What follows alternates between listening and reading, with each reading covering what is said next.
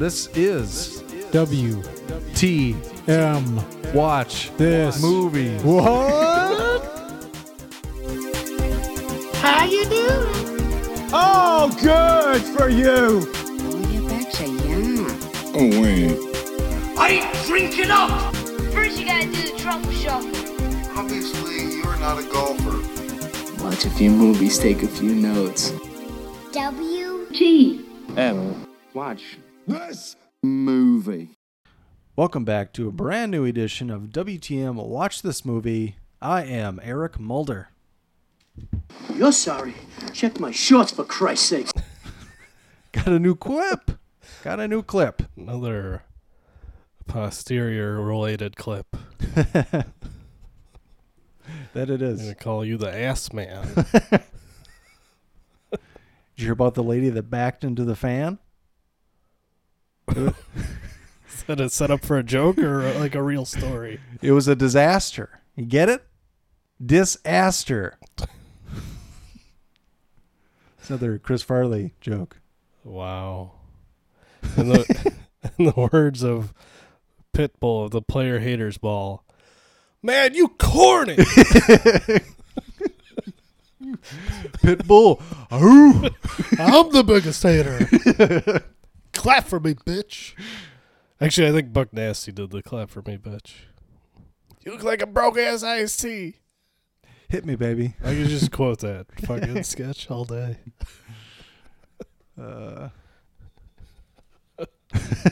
Pitbull. Who? He does it right into that lady's face. R.I.P. Patrice O'Neal. Yep. Other voice you hear is Mr. Positivity, Brett. Chicken dippers! You got a new clip coming soon? Maybe. I gotta think of one. Yeah. I'm gonna keep my eyes out and my ears. Yeah. It won't be from Stuber. So disappointing. Spoilers. So disappointing. Spoilers for this episode. Yeah. We'll talk about it. Yep.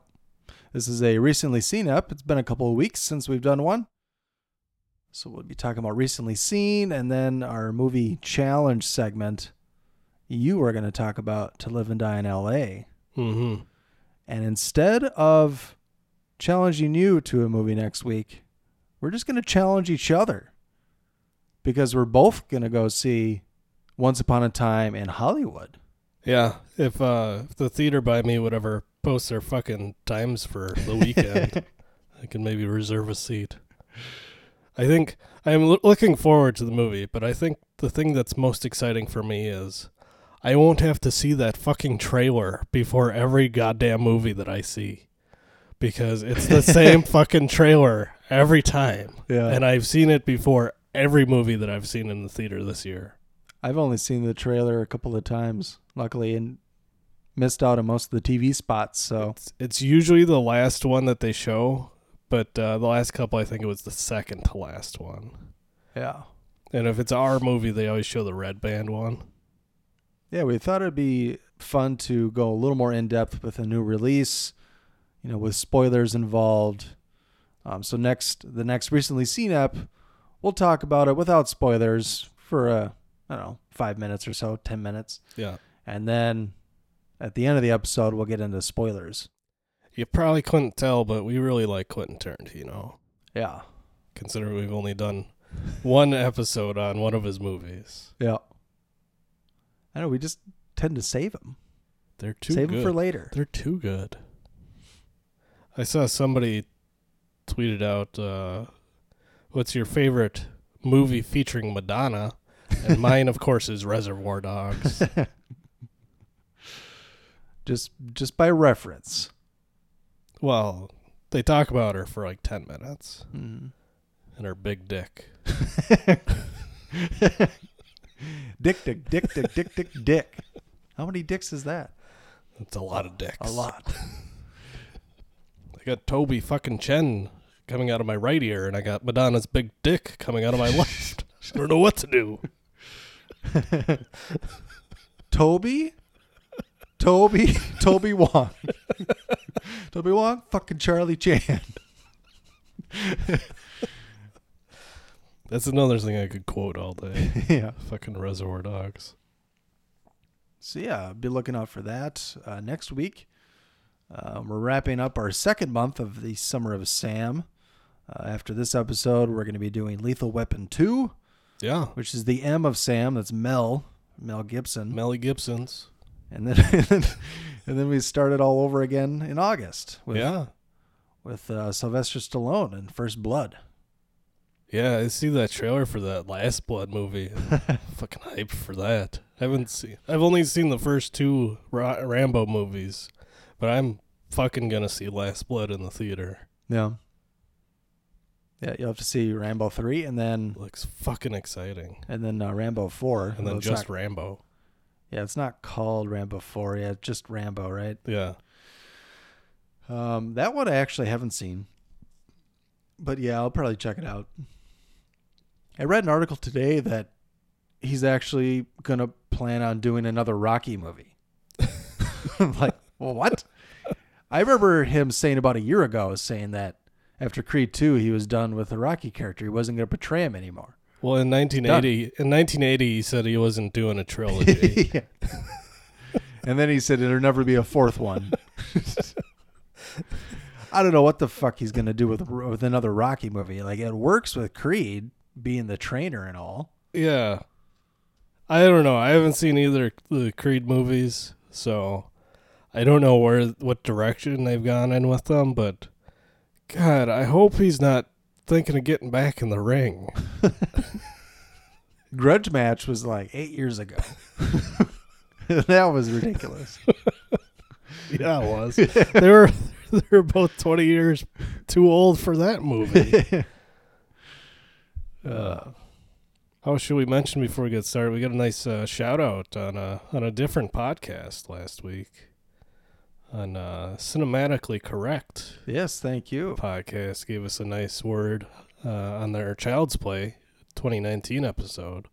I just subscribed. I haven't listened yet, but maybe you could tell me what I can expect. Well, it's a husband and wife, and she basically just rips on him the whole time. And they if you don't like the movies we talk about, you might like the movies they talk about, because they talk about a lot of movies that I haven't seen and I have zero interest in. But like, it's still fun listening to them talk about it. And then the ones that I have seen and I like, they don't like. So, but it's a lot of fun. I'd recommend anybody go check them out. Cinematically Correct. Yeah, give them a look-see. Also, another continuing thanks to our friends from across the pond, Movie Drone. I don't know if we said congrats on their 1-year anniversary. Happy birthday. No, we didn't. Yeah, happy birthday. We made fun of Mark. Yeah, we did. And you for turning into a real fucking Mark. I guess. Apparently that was the podcast moment of the year. According to Steve. According to one person. Yeah. Yeah, and they're celebrating. They're in the top 100 movie podcast in Ghana. Mm-hmm. So. Now, I got an email today saying we were in the top 100 in Canada, checking in at number 72. What's that about? Yeah, I don't know. Thanks, Canada. Speaking of Canadians. Love the support. Speaking of Canadians, there's a podcast called What Were They Thinking? Or What Were They Thinking? I guess would be the English version of that. And if you want more Summer of Sam, they just released an episode on Cliffhanger. Perfect. So I haven't listened to it. Mulder lent me his Blu-ray copy of Cliffhanger because he of course has a Blu-ray copy of Cliffhanger. Of course.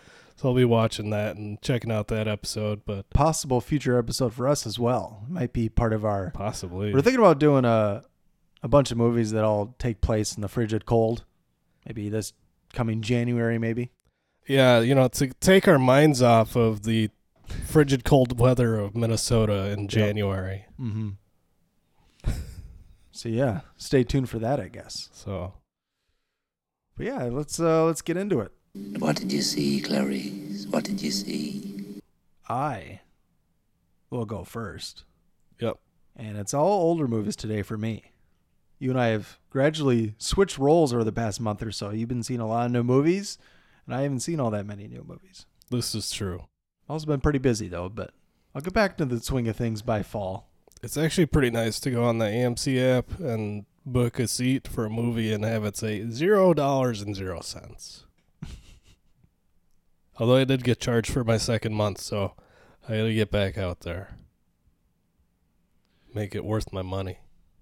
So, I saw a film from 1983 called Blue Thunder.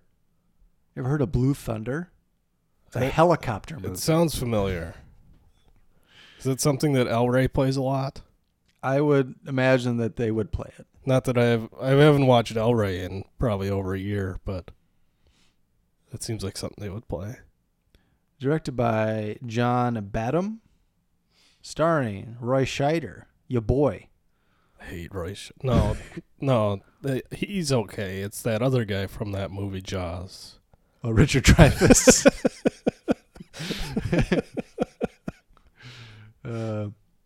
Also starring Warren Oates, Candy Clark, Daniel Stern. Daniel Stern, way Yes. back. That's 83 Daniel Stern. early Daniel Stern. And a man by the name of Malcolm McDowell. Wow, they let him be in movies in the course. 80s? Mm-hmm. Synopsis. I thought everybody hated him after that porno that was supposed to be the high art film or whatever. What is it called?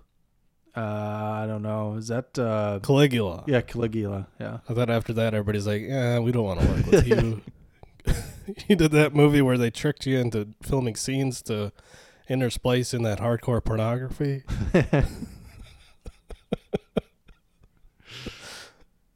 I think it was on Netflix one time. Was it?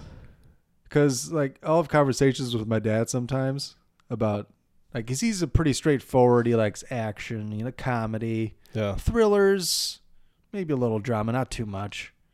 He likes to have a good time at the movies, and he'll surprise me once in a while with a movie he's seen. Like we were watching Bone Tomahawk. Okay. In the very beginning of that, Sid Haig is in a scene. Mm-hmm. And he's like, God, who is that guy? I know him. I'm in my head, I'm thinking, you don't know Sid Haig. And I'm thinking, well, I tell him, well, he was in a lot of exploitation movies, in the 70s and whatnot. And you might know him, I guess, from Kill Bill. He has a bit part as a bartender in the bar that Bud works at. Mm-hmm. And, he's in Jackie Brown as the judge. And I go, because I think I said, well, his name's Sid Haig. And he goes, yeah, I know that guy. He's in Devil's Rejects. And I'm like, you've seen Devil's Rejects? He's like, yeah, it's pretty fun. He'd never seen House of a Thousand Corpses. Yeah. Of course. But I don't know, one time we were talking about something and he's like, hey, you ever seen Caligula? And I've not, but I've heard, heard tales of Caligula. And Yeah. I've been wanting to see it. And it was on my list one time at Netflix, and then I bumped it off because Netflix fucking hates movies before 2010. Yeah. But, yeah. So, yeah, I'm excited to see Caligula one of these days so I can have a nice, awkward conversation with my father. Right. I haven't seen it either, but I don't know. That's a weird story that you have there. Yeah. Well, back to Blue Thunder. I'll keep this a little brief since it was a while back when I watched it. It was a few months ago.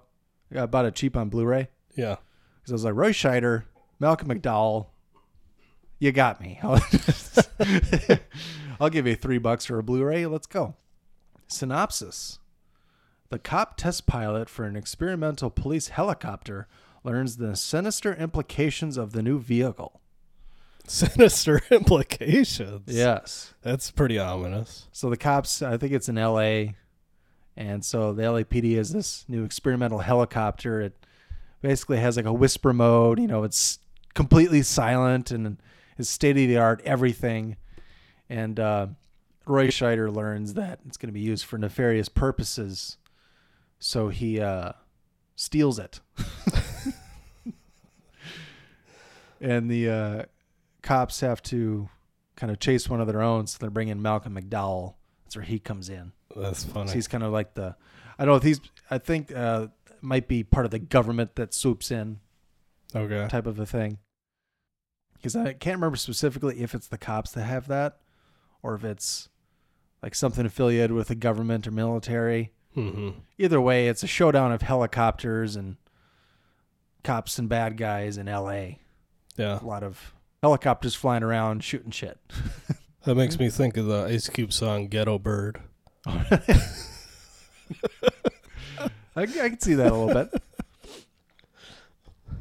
But yeah, it was entertaining. It is kind of fun seeing Daniel Stern in such an early film and Malcolm McDowell in something other than The Clockwork Orange. Yeah, when he was still young. Yeah. Because most of the stuff I've seen him in, he was in the 2000s. Yeah, he's like a principal at a high school or something, and you're like... And he's done some bad movies. Yeah. Well, I've heard rumors, plenty of rumors that he's hard to work with or an asshole, That's what I was saying. Like, after Caligula, I thought nobody let him work for 20 years. But yeah, there's definitely fun to be had in here. I'll have to give it a last resort because it's not something you need to go out and see, but you could do far worse for 80s entertainment. So, last resort. It's a last resort. What have you seen lately, Brett? I Mr. A-lister. I went to the theater as an AMC A-lister. AMC, if you want to just give me that for free for plugging you on the show, I'd be up for that. Sure. I'm sure AMC listens to this. I went and saw the 2019 film Stuber. Good for you. It's directed... Not really. It's directed by Michael Dowse or Dowsey, something like that. And it stars Dave Bautista, Kumail Nanjiani. Nyanjani. Sure. Mira Sorvino, Natalie Morales, Iko Uwais. That's probably good. Synopsis: a detective recruits his Uber driver into an unexpected night of adventure. Anyways, I was cautiously optimistic for this because I thought the trailers made it look like it was going to be at least entertaining. There's some funny stuff, there's some action in there, there's some wild stuff, and but 90% of the footage from the trailer takes place in the last 15 minutes of the movie. And let's say I'm not a huge Kumail fan, and he's really Kumail in this movie. I see. He's really... But what have you even really seen him in, though? I know you haven't He seen does The a Big lot of- Sick. He does a lot of bit parts and supporting roles that I've seen him in, but Okay. this is the first one where he's really been kind of like a major main cast member That you've seen. that I've seen. So I was hoping that maybe Batista could kind of cancel some of that out, but yeah, for the most part he doesn't. There's still a few laughs in there. There's a few funny parts, but the whole catalyst for the story was kind of dumb, and I don't think they went over the top enough. Okay. It's not outrageous enough. So, yeah, I'll give it a last resort. All right. It's a last resort. I've seen people complain about the title Stuber sounds like a bad joke, and that's because it is. That's one of the early scenes in the movie is Kumail's boss at his day job calls him Stuber, Mm-hmm. and he's kind of a douchebag type character, so I see. it's intentionally supposed to be a bad joke. So don't worry about it. They know. Good. So I went to Barnes & Noble a couple weeks ago because they were having their Criterion sale where they're all 50% off. Now I'm a member, so I get an extra 10% off. Not sure if it's still going on or not, but regardless, I went there because Criterion released a Jackie Chan collection a month or two back, and it's Police Story 1 and 2. And I'd never seen them before, and I'd always wanted to. I've heard how good they are, and it's for like the Hong Kong Jackie Chan, it's supposed to be some of his best. And so yeah, it was there, and I bought it for a nice low price of, I don't know, low 20s, probably like $21 with all the discounts. So it was a steal because it used to be 50 for 2 movies. Yeah. Is that, well, with tax it would have been like That's not too 53 or something retail. That's absurd. Criterion.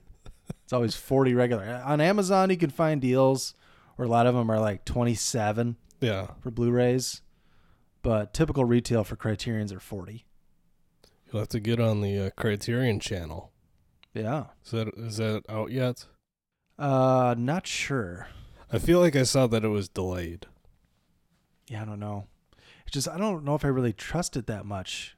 It's going to be streamed, and I don't want to stream Criterions. It's like the whole fucking reason I get Criterions Right. is to get a physical copy that's not streamed. Yeah, exactly.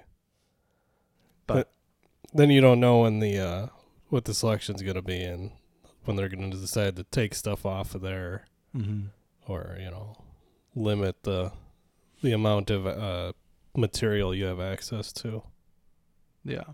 So, Police Story came out in 1985, directed by Jackie Chan and Chi Hua Chen, who's also, I guess he's credited as executive director. Good luck with that. Also written by Jackie Chan. Good luck reading all these names. Starring Jackie Chan, Maggie Cheung, Well, Bridget Lin. That's not too bad. Yeah. Kwok Hung Lam, That one was tough. Bill Tung. That's not so bad. Yun Chor, Charlie Cho,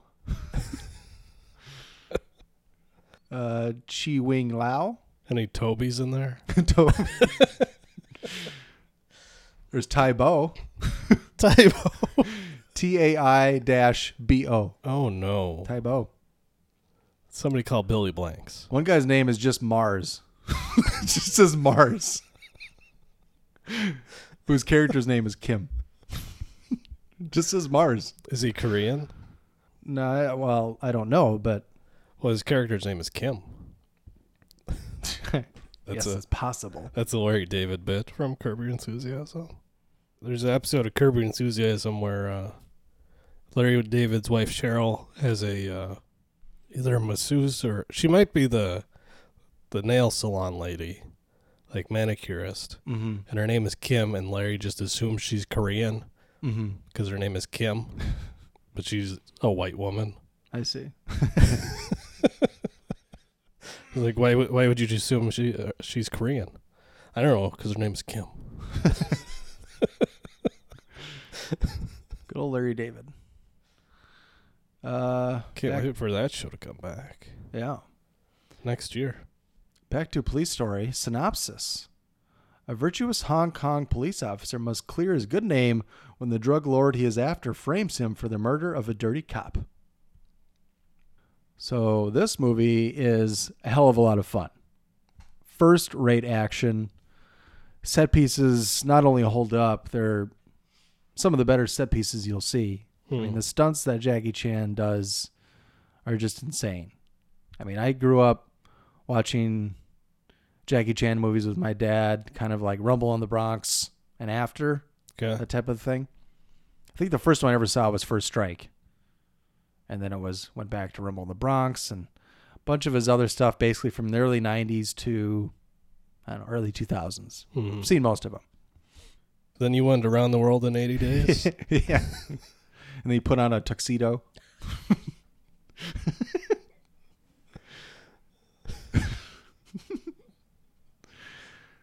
But yeah, he risks life and limb in about every stunt in here. So do the other stunt people. Quite frankly, I'd like to learn more about this film to see if anybody died, because it seems like people would have to die to do some of the things that they did. Stunts are incredible. And he's always known for putting some comedy into the action as well as just throughout the film. And there's plenty of that. A lot of moments where I laughed out loud. I LOL'd, so to say, for the kids. Yeah, this movie is a lot of fun. I would definitely recommend it. Something you should definitely check out if you're a fan of action or Jackie Chan in general. I will give it a soonish. Soonish. Watch this movie soonish. There you go. My next movie, also from 2019, it's a little movie called Crawl. Is it a spin-off of Son-in-Law? Oh, wait. No, Okay. Just wanted to make sure. Unfortunately. Have you seen Son-in-Law? I think so. Can't remember because Pauly Shore's name is Crawl in there. Oh. It's been long enough that I've forgotten pretty much anything that happened in it. I'm sure I've seen it. It's his nickname from college because that's how he always got home. Yeah, I'm sure I've seen that one. I've seen a good number of Pauly Shore movies. Crawl is directed by Alexandra Aja. Stars Kaya Scodelario and Barry Pepper. And the synopsis is: a young woman, while attempting to save her father during a Category 5 hurricane, finds herself trapped in a flooding house and must fight for her life against alligators. This one's pretty solid. This is a pretty solid movie. Yeah, so most of the movie, they're trapped in the crawl space under their house as the hurricane is coming down around them, and the area starts flooding. And then, obviously, they're trapped by alligators. There's some good jump scares in there. There's some, just the overall premise is pretty, I guess you could say scary. I don't like to say I'm scared of it movies, but it's a pretty intimidating situation to find yourself in. The alligators are CGI, and it's like they're obviously CGI, which I was a little disappointed in some of that stuff. But if you look past that, like overall, it's a pretty damn good movie. Like they don't really pull any punches with a lot of the interactions with the alligators and the people. Pretty gory, I assume. There's some the director. Yeah, there's some pretty violent parts. This guy who did High Tension and the remake of The Hills Have Eyes, so yeah, and expected then to be pretty bloody. And Sam Raimi was a producer on it, so they have a pretty good track record. Yeah, it was a pretty good little horror movie. So I'd say eventually for Crawl. All right. Eventually. Now, I told you I was at Barnes & Noble for Police Story. While I was there, I'm thinking, I should get something else to take advantage of this deal. Because they do it about twice a year, it seems like, at Barnes. So I'm kind of looking around. I didn't really see much. There was a couple of things I was looking for, but they didn't have it in stock. Okay. So I'm looking around, and I see this movie called The Last Days of Disco. And I pulled it out. I see it stars Chloe Sevigny and Kate Beckinsale. I'm like, I don't know if I've heard of it. Like maybe briefly back in the day. Don't know shit about it. Read the back. Yeah. And I kind of think, this might be up my alley. It's early 80s. I'll probably like the soundtrack. It's supposed to be a comedy. I'll take a gamble. Blind Buy. And it's the best blind buy I've ever had in my life. For real. For realsies. Wow. ASAP. That means now. This might be my first ASAP on here. Wow. It is. Wow. Yeah. That's funny because that's been on one of the, I can't remember which, it's one of the premium movie channels has had it for, I don't know if it's still on there, but it was on there for months and months, and I've actively skipped it every time. Yeah. Because the synopsis doesn't really sell you on the movie. Yeah. I can guarantee you won't like it as much as me. Let's go through the details here. Came out in 1998. Is directed by Whit Stillman, who I never heard of before. But his first film, Metropolitan, came out in 1990. And he writes and directs his films. And he was nominated for Best Original Screenplay for his first film. So that's pretty good right off the bat. Okay. And Disco is the third movie in, I guess, an unofficial trilogy of similarly themed movies of young, doomed bourgeois love.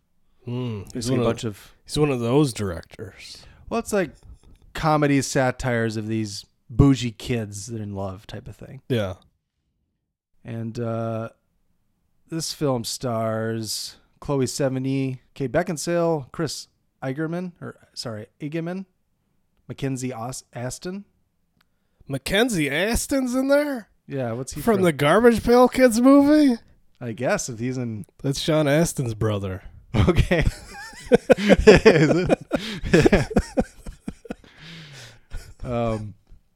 Yeah, Mackenzie Aston's in here. Matt Kiesler, Robert Sean Leonard, Jennifer Beals of Flashdance fame. Wow. Is in 2 scenes. She doesn't have a huge role. Matt Ross. Do you recall the name Matt Ross? It sounds familiar, but I can't quite place it. He plays Lewis Carruthers in American Psycho. Okay. Yeah, I need to rewatch that because it's been too long. I'm starting to forget everything that happened. And he's had some bit parts in movies, but you would know him from directing Captain Fantastic. Oh, okay. Yeah, so I found that pretty interesting. It was a decent movie. Tara Subkoff, Burr Steers, David Thornton. David Thornton sounds familiar. Is that the guy from the one season of Fargo? I don't know. It says here he's in John Q. Is he Home Alone 3. Is he British? I don't know. You could look it up. I'll look. Jade Barrymore. I think that's about it. Synopsis.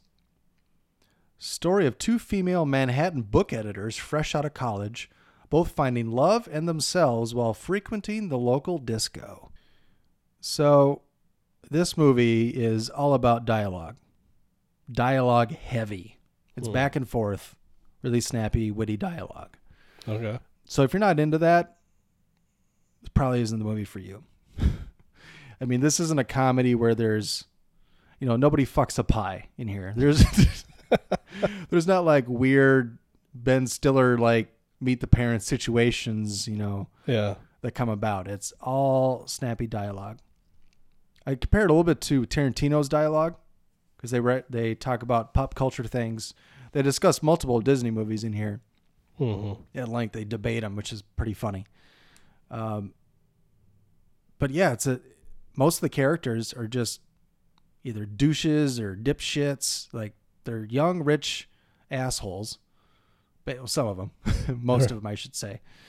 And you just kind of follow them around the club and in their lives and whatnot. And the soundtrack is the best soundtrack I've ever heard or seen, at least in terms of its usage. Really? Yeah, a lot of 70s Motown, even some 60s. There's only a couple of 80s songs. I'm big into 80s, but there's only a couple of them. Well, I would suspect there's a lot of disco. Yeah. There's a lot of disco, but there's also some earlier kind of pre-disco Motown and the Philadelphia sound as well. There's some of that. Amazing soundtrack. You can't buy it digitally. You can buy the old CD off of Amazon or eBay or something, but that doesn't even have all the songs. I've bought 19 of the songs, and there's still a few hits that I've left out so far. Okay. But it is just like banger after banger. And this movie made me start crushing pretty hard on Chloe Sevigny. I'm going to start looking at her career a lot more closely from now on. You're going to have to go see The Dead Don't Die then. Apparently. I mean, I did just see Lizzie not too long ago, but she really impressed me in here. Kate Beckinsale is great as well. There's basically 2 characters in here that are, redeemable or you like. Basically, everyone else is kind of, and even the ones you don't like, you end up liking, at least for me. Okay. I definitely got a lot more out of it the second time I watched it, because there's especially one male character who's such a douche, and he is one of my favorite characters in it now because he's just so damn funny. I mean, he just kind of push it to the side how much of a douche he is. I mean, that's what it's poking fun at. It's kind of unique in that it not only satirizes these types of people, but also humanizes them in a way where you don't hate them with a vengeance, you know. Mm-hmm. You don't want to date them or necessarily be friends with them, but you enjoy them. It's almost like a play. There's limited sets almost. Half the movie's at a club, basically. Okay. Some of it's at their apartment, at their work. So I could see it been remade almost as a play. It would work very well. Mm-hmm. But like with the music and everyone's dancing, like everything seems to click. Everything's like synchronized. So like they really did a good job of when they were shooting it. Like they had the song going on set and how they synced it. Mm-hmm. The final cut of the movie just worked out perfectly, I thought. Yeah, this has jumped into like one of my all-time favorite movies. All right. Which is crazy. Wow. I think you might give it like an eventually or something like that. Probably. Maybe you'd get bored of it because of the, it's kind of more witty, sophisticated dialogue. What are you trying to say? Well, not that you can't appreciate it, but you might find it boring. You think that I'm not witty and sophisticated? I don't know. Maybe I'll have to challenge you sometime. Thoroughly offended. Actually, that might still be on demand. I'll look to see if it's still on demand. Yeah, it actually might be worth it to borrow the Criterion because, first of all, the trailer I've seen for this movie after I watched it, trailer is dog shit. Yeah. Don't even watch the trailer. Compared to the movie, it's, terrible. And the video quality looks like very late 90s. Okay. And so Criterion kind of glosses it up a bit. I borrowed it to Jones because I told him about it. He's like, I should see this. Mm-hmm. And his wife, Sam, she quit halfway through. I thought she was going to like it. It's technically a rom-com. Yeah. And I thought maybe she'd get a kick out of it. Nope. And Jones liked it, but I think he didn't rate it. But if he would, I think he'd probably just give it an eventually. Okay. There's definitely things he liked about it. There's some things he didn't. He ended up not liking any of the characters. But well, he's kind of a jerk. Oh, Jonesy. Love Jonesy. Oh, man. But yeah, I can't recommend this any higher, I guess. Like I said, it's not for everyone. You don't even have to not appreciate, sophisticated or witty dialogue. Some people just don't like dialogue movies, talky. Some people don't like Tarantino. They're like, oh, it's so annoying. Or like they'll talk about Death Proof. Like, they just fucking talk for 2 hours. They don't even talk about the plot. It's not even expositional. Yeah. But yeah, I'm excited to explore this guy's other movies. So I looked up David Thornton. I can't figure out what I recognize him from. I was thinking of somebody else that was... Did you recognize the picture? Yeah, he looks familiar. I think I know him from Home Alone 3. But I swear I've seen him in other stuff, and I just couldn't... Looking through his filmography, I just couldn't figure out what it was, because I haven't really seen a lot of the stuff he's done, but like I know of that work. Mm-hmm. So I just can't put my finger on why I know his name. Okay. But he does look familiar. I think the guy I was thinking of, he was the bad guy in, was it season 2 or season 3 of Fargo? He was the British guy. Okay. I haven't seen season 3 yet. I've seen 1 and 2. Yeah, it must have been season 3, because I think it was the season with Ewan McGregor. Yeah, that would have been 3. Yeah. I think he's got a similar name, but it's a different guy. Okay. Well, let's hear your spoiler-free thoughts on the To Live and Die in L.A. To Live and Die in L.A. Surprise, surprise, that's my third movie. It's from 1985. It was directed by William Friedkin. Stars William Peterson, Willem Dafoe, John Pankow, Deborah Fewer, John Turturro, Darlene Flugel, Dean Stockwell, Steve James, Robert Downey Sr., Of course. Michael Green, Christopher Allport. That seems like the most of the important people. Synopsis: a fearless Secret Service agent will stop at nothing to bring down the counterfeiter who killed his partner. I will, full disclosure, I tried watching this twice while fighting the itis. And so I may first time I stopped about halfway through, and the second time I started from the beginning, and I think I fell asleep a couple times, so I missed a little bit in the middle. So full disclosure. But it's because of the itis, or were you bored with it? No, it wasn't because I was bored. It was because I was just fucking tired for some reason. Yeah. I don't know. But yeah, it's very stylish, very 80s. Especially that soundtrack. Mm-hmm. That Wang Chung soundtrack. Score. But yeah, it's like I said, very stylized. It's they do a lot of the show don't tell movie making in this, is what I felt. Mm-hmm. Like there's a lot of stuff where they kind of assume you know what's going on without like a lot of expositional dialogue or voiceover or anything like that. So you just kind of have to like follow along, which I didn't mind so much. It was not the most obvious at times what was happening, but you could keep up. Yeah. Right? I will say William Peterson is a fucking dork.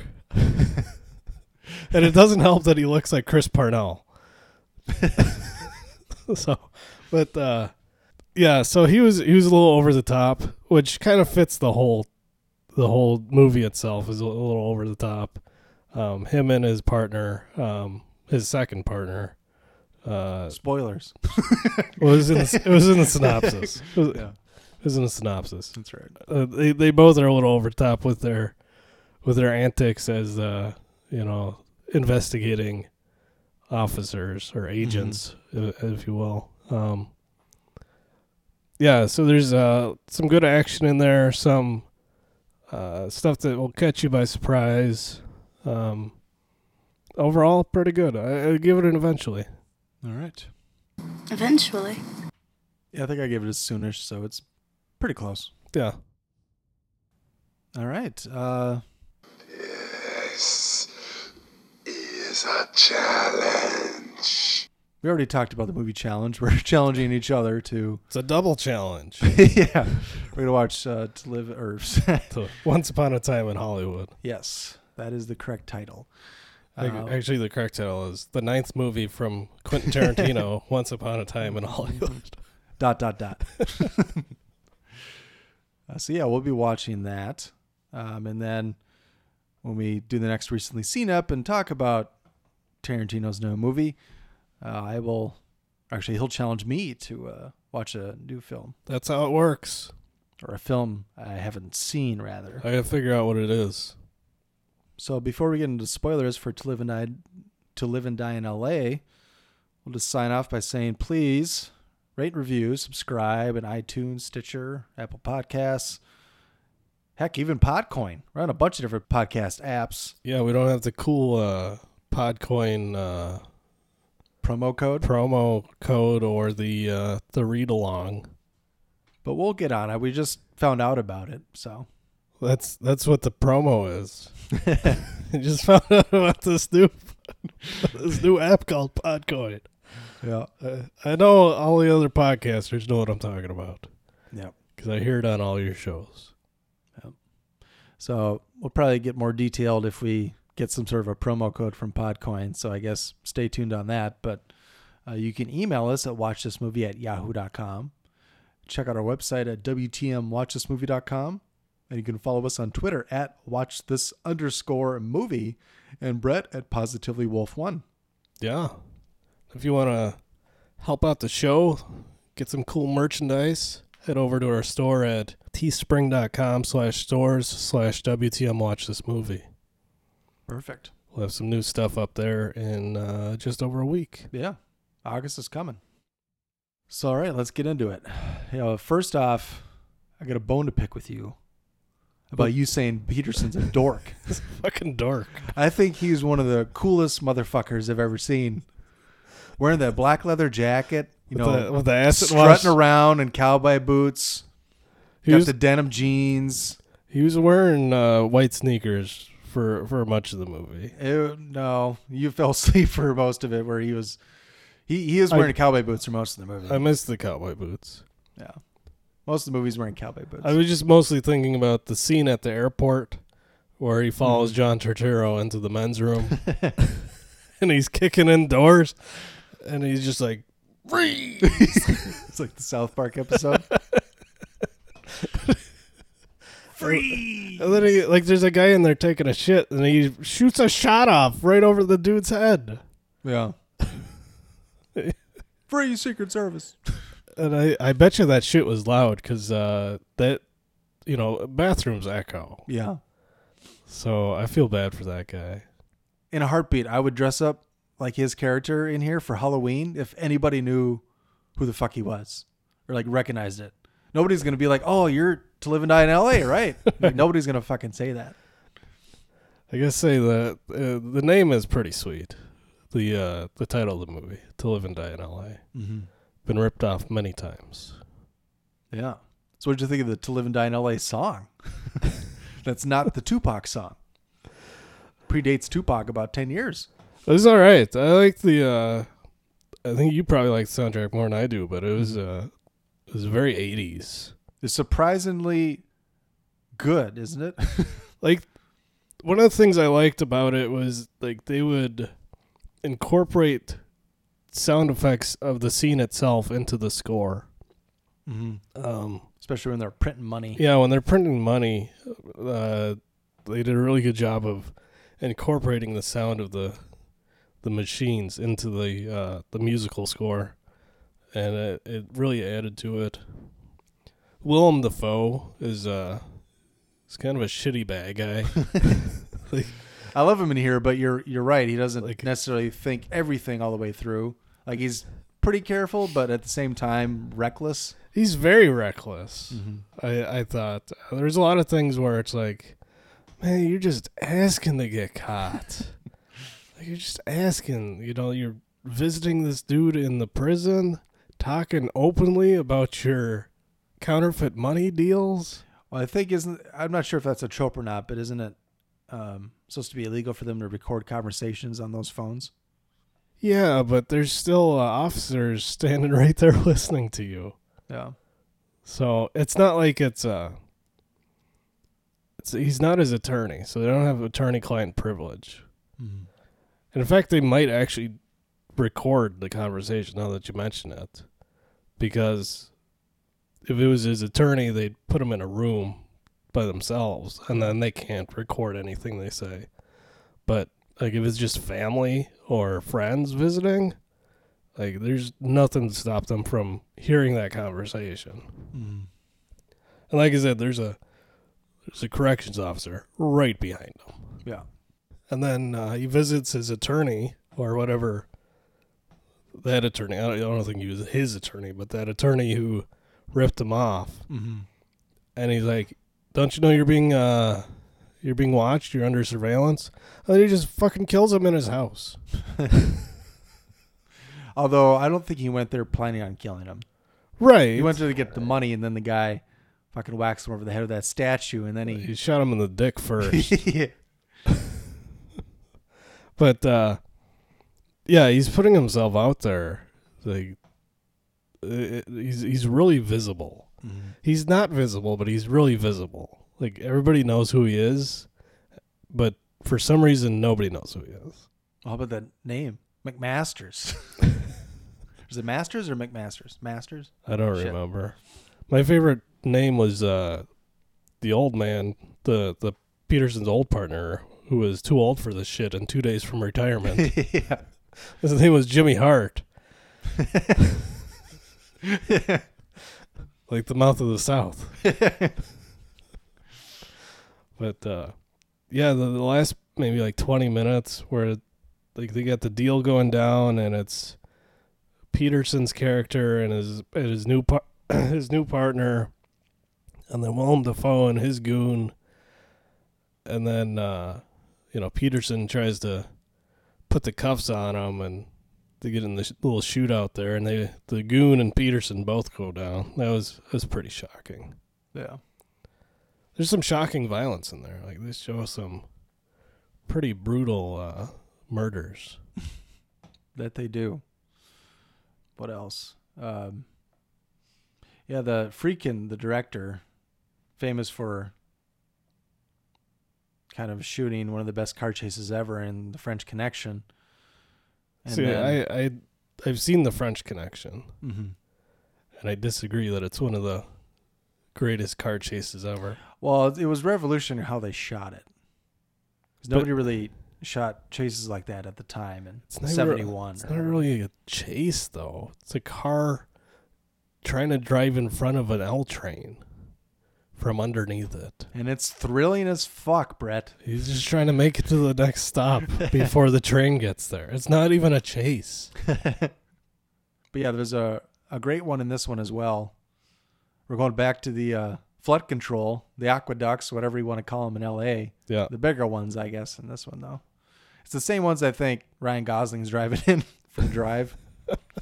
And, yeah, he goes the wrong way on, I'm not sure what interstate that is. Yeah. I don't know if it's the 405 or, the 10 or wherever the hell it is. But a lot of great action, a lot of great, I think, tension. Yeah. Big thrill factor. I mean, with the music and the car chase and the way it's shot, kind of close. There's a lot of close-ups of Peterson, especially when he's driving. I think it's shot to kind of amp up the tension. Yeah. Up to 11 and then break the knob off. Please go up to 11.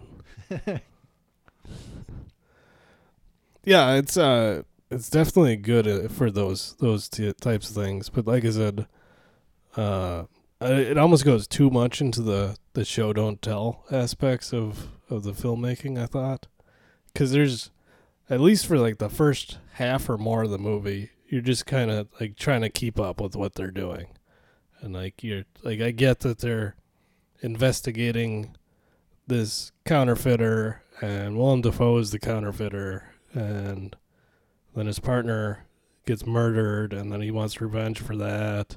Mm-hmm. But I don't know. I guess I'm just used to having a little more exposition in it. Yeah. It almost, at times, it almost seemed like a long music video. Well, maybe you just missed some of the exposition when you were sleeping. Well, maybe they waited an hour and 10 minutes to start doing it. But they definitely have it does seem like they tried to limit that as much as possible, so that they could focus more on the action and the tension and all that stuff. Mm. I definitely feel like this movie's pretty unique in that there's no redeemable characters. Yeah. Peterson, the main character, is a real piece of shit. I mean, I think at best he's an anti-hero. Yeah. But I don't even know if you can call him that. Well, the way he treats that woman, that girlfriend slash that informant who, I don't know if I don't think she's his girlfriend. I think he just goes and fucks her. Yeah. And Because it's like, so he just like half rapes her every night. Like, what's the deal with that? It's, 'cause when you first see him, it seems like, yeah, they're going out and she's into it. And then she's asking all these questions like, so if I, did stop giving you information, would you lock me up? He's like, yeah. right? Just not a second thought. Like, yeah. She like tells him about a drug deal going down. And he's like, I don't give a shit. I just want fucking Play-Doh. Yeah, because he's only about funny money. Yeah. And then his partner turns into him. Yep. Vukovic. Because it's like, he's like kind of the redeemable character, but like, well, he just turns into him. He even dresses like him in the last scene. Exactly like him. It's like, if you weren't so small, I would think that you would just raided his closet. Mm-hmm. I mean, the woman herself, you can tell she was in trouble for a reason. Yeah. She did something bad. And she, more likely than not, set them up with that deal she tells him about to either A, get Peterson killed or get him locked up in trouble. Mm-hmm. Or even if everything worked out, she gets money from it. So right. She doesn't care if people die or go to jail as long as she gets money. But that doesn't, excuse how Peterson treats her. And yet I still like the guy. I don't know why. He's a real piece of shit. And I'm still like, God, that fucker's cool. I want to dress up like him for Halloween. So fucking over the top, though. Yeah. I just couldn't get over, like, him busting people. And are like, busting into rooms, like, when he's, like, investigating and shit. And, like, Dude, settle down. Just so into it. Like, and I don't know. I assume that was a conscious decision by the filmmakers to make it like that, because it's almost like the stereotypical like movie cop. Yeah. And I don't know. I kind of assume they're like, yeah, that's exactly what we want them to be. Is, you know, more like the cops of like maybe the movies of like the 50s, where they're just like so unrealistic and how over the top they are and busting people. Yeah, I can see that. How about John Turturro? I thought he was surprisingly good in here, and this might be the earliest thing I've seen him in. I'm trying to think. Yeah, I thought that was interesting that he was in there, because I didn't know he was around that long. You were surprised that he was good? I guess I'm not surprised that he's good, because everything I've seen him in, he's been good. Yeah. But this is like the earliest thing I've seen him in. Like, you don't mess with the Zohan? What's that? Like, you don't mess with the Zohan? He was good in that? I've never seen that, so can't tell you. Mr. Deeds, though, he's right on point. My favorite line was he was talking to Willem Dafoe, and Willem Dafoe was talking about, or he was like asking him like, how are you gonna get me out of this? And he said something. Willem Dafoe answered something, and he's like, Turturro goes, yeah, and I promise not to come in your mouth. And the check is in the mail, and I promise not to come in your mouth. That was a good one. Like, I don't know if I've heard that one in a movie before. Yeah, this is definitely the earliest thing I've seen him in. It says he's in Raging Bull, but he's uncredited as man at Webster Hall table. So, yeah, he didn't do anything in Raging Bull. I saw him the next year in, I've seen him in Gung Ho, and then The Color of Money. He's pretty good in The Color of Money. Yeah, I haven't seen that. Gung Ho I've been meaning to watch for several months. You might like that. I figured I would. I just haven't gotten around to watching it. Well, I haven't seen it since I was a kid, so. I don't know if it's still on demand or being shown on any of the channels, but yeah, I thought it was fun seeing him and Willem Dafoe in here, because Willem Dafoe did Platoon the next year, and that's when he really blew up, because this movie was a flop. Yeah, He's since gained a cult following, but at the time, flopped. I saw him in Streets of Fire, which I think came out the same year as To Live and Die in L.A., which was I think Walter Hill did that one. Okay. Which I was a little disappointed with that movie, but it's weird seeing a young Willem Dafoe, I will say. He looks just weird. And then in 4 years, he'd be Jesus. Yep, that he would. All right, I think that'll do it. Anything else you want to add? No. All right, that'll do it. We'll check you later.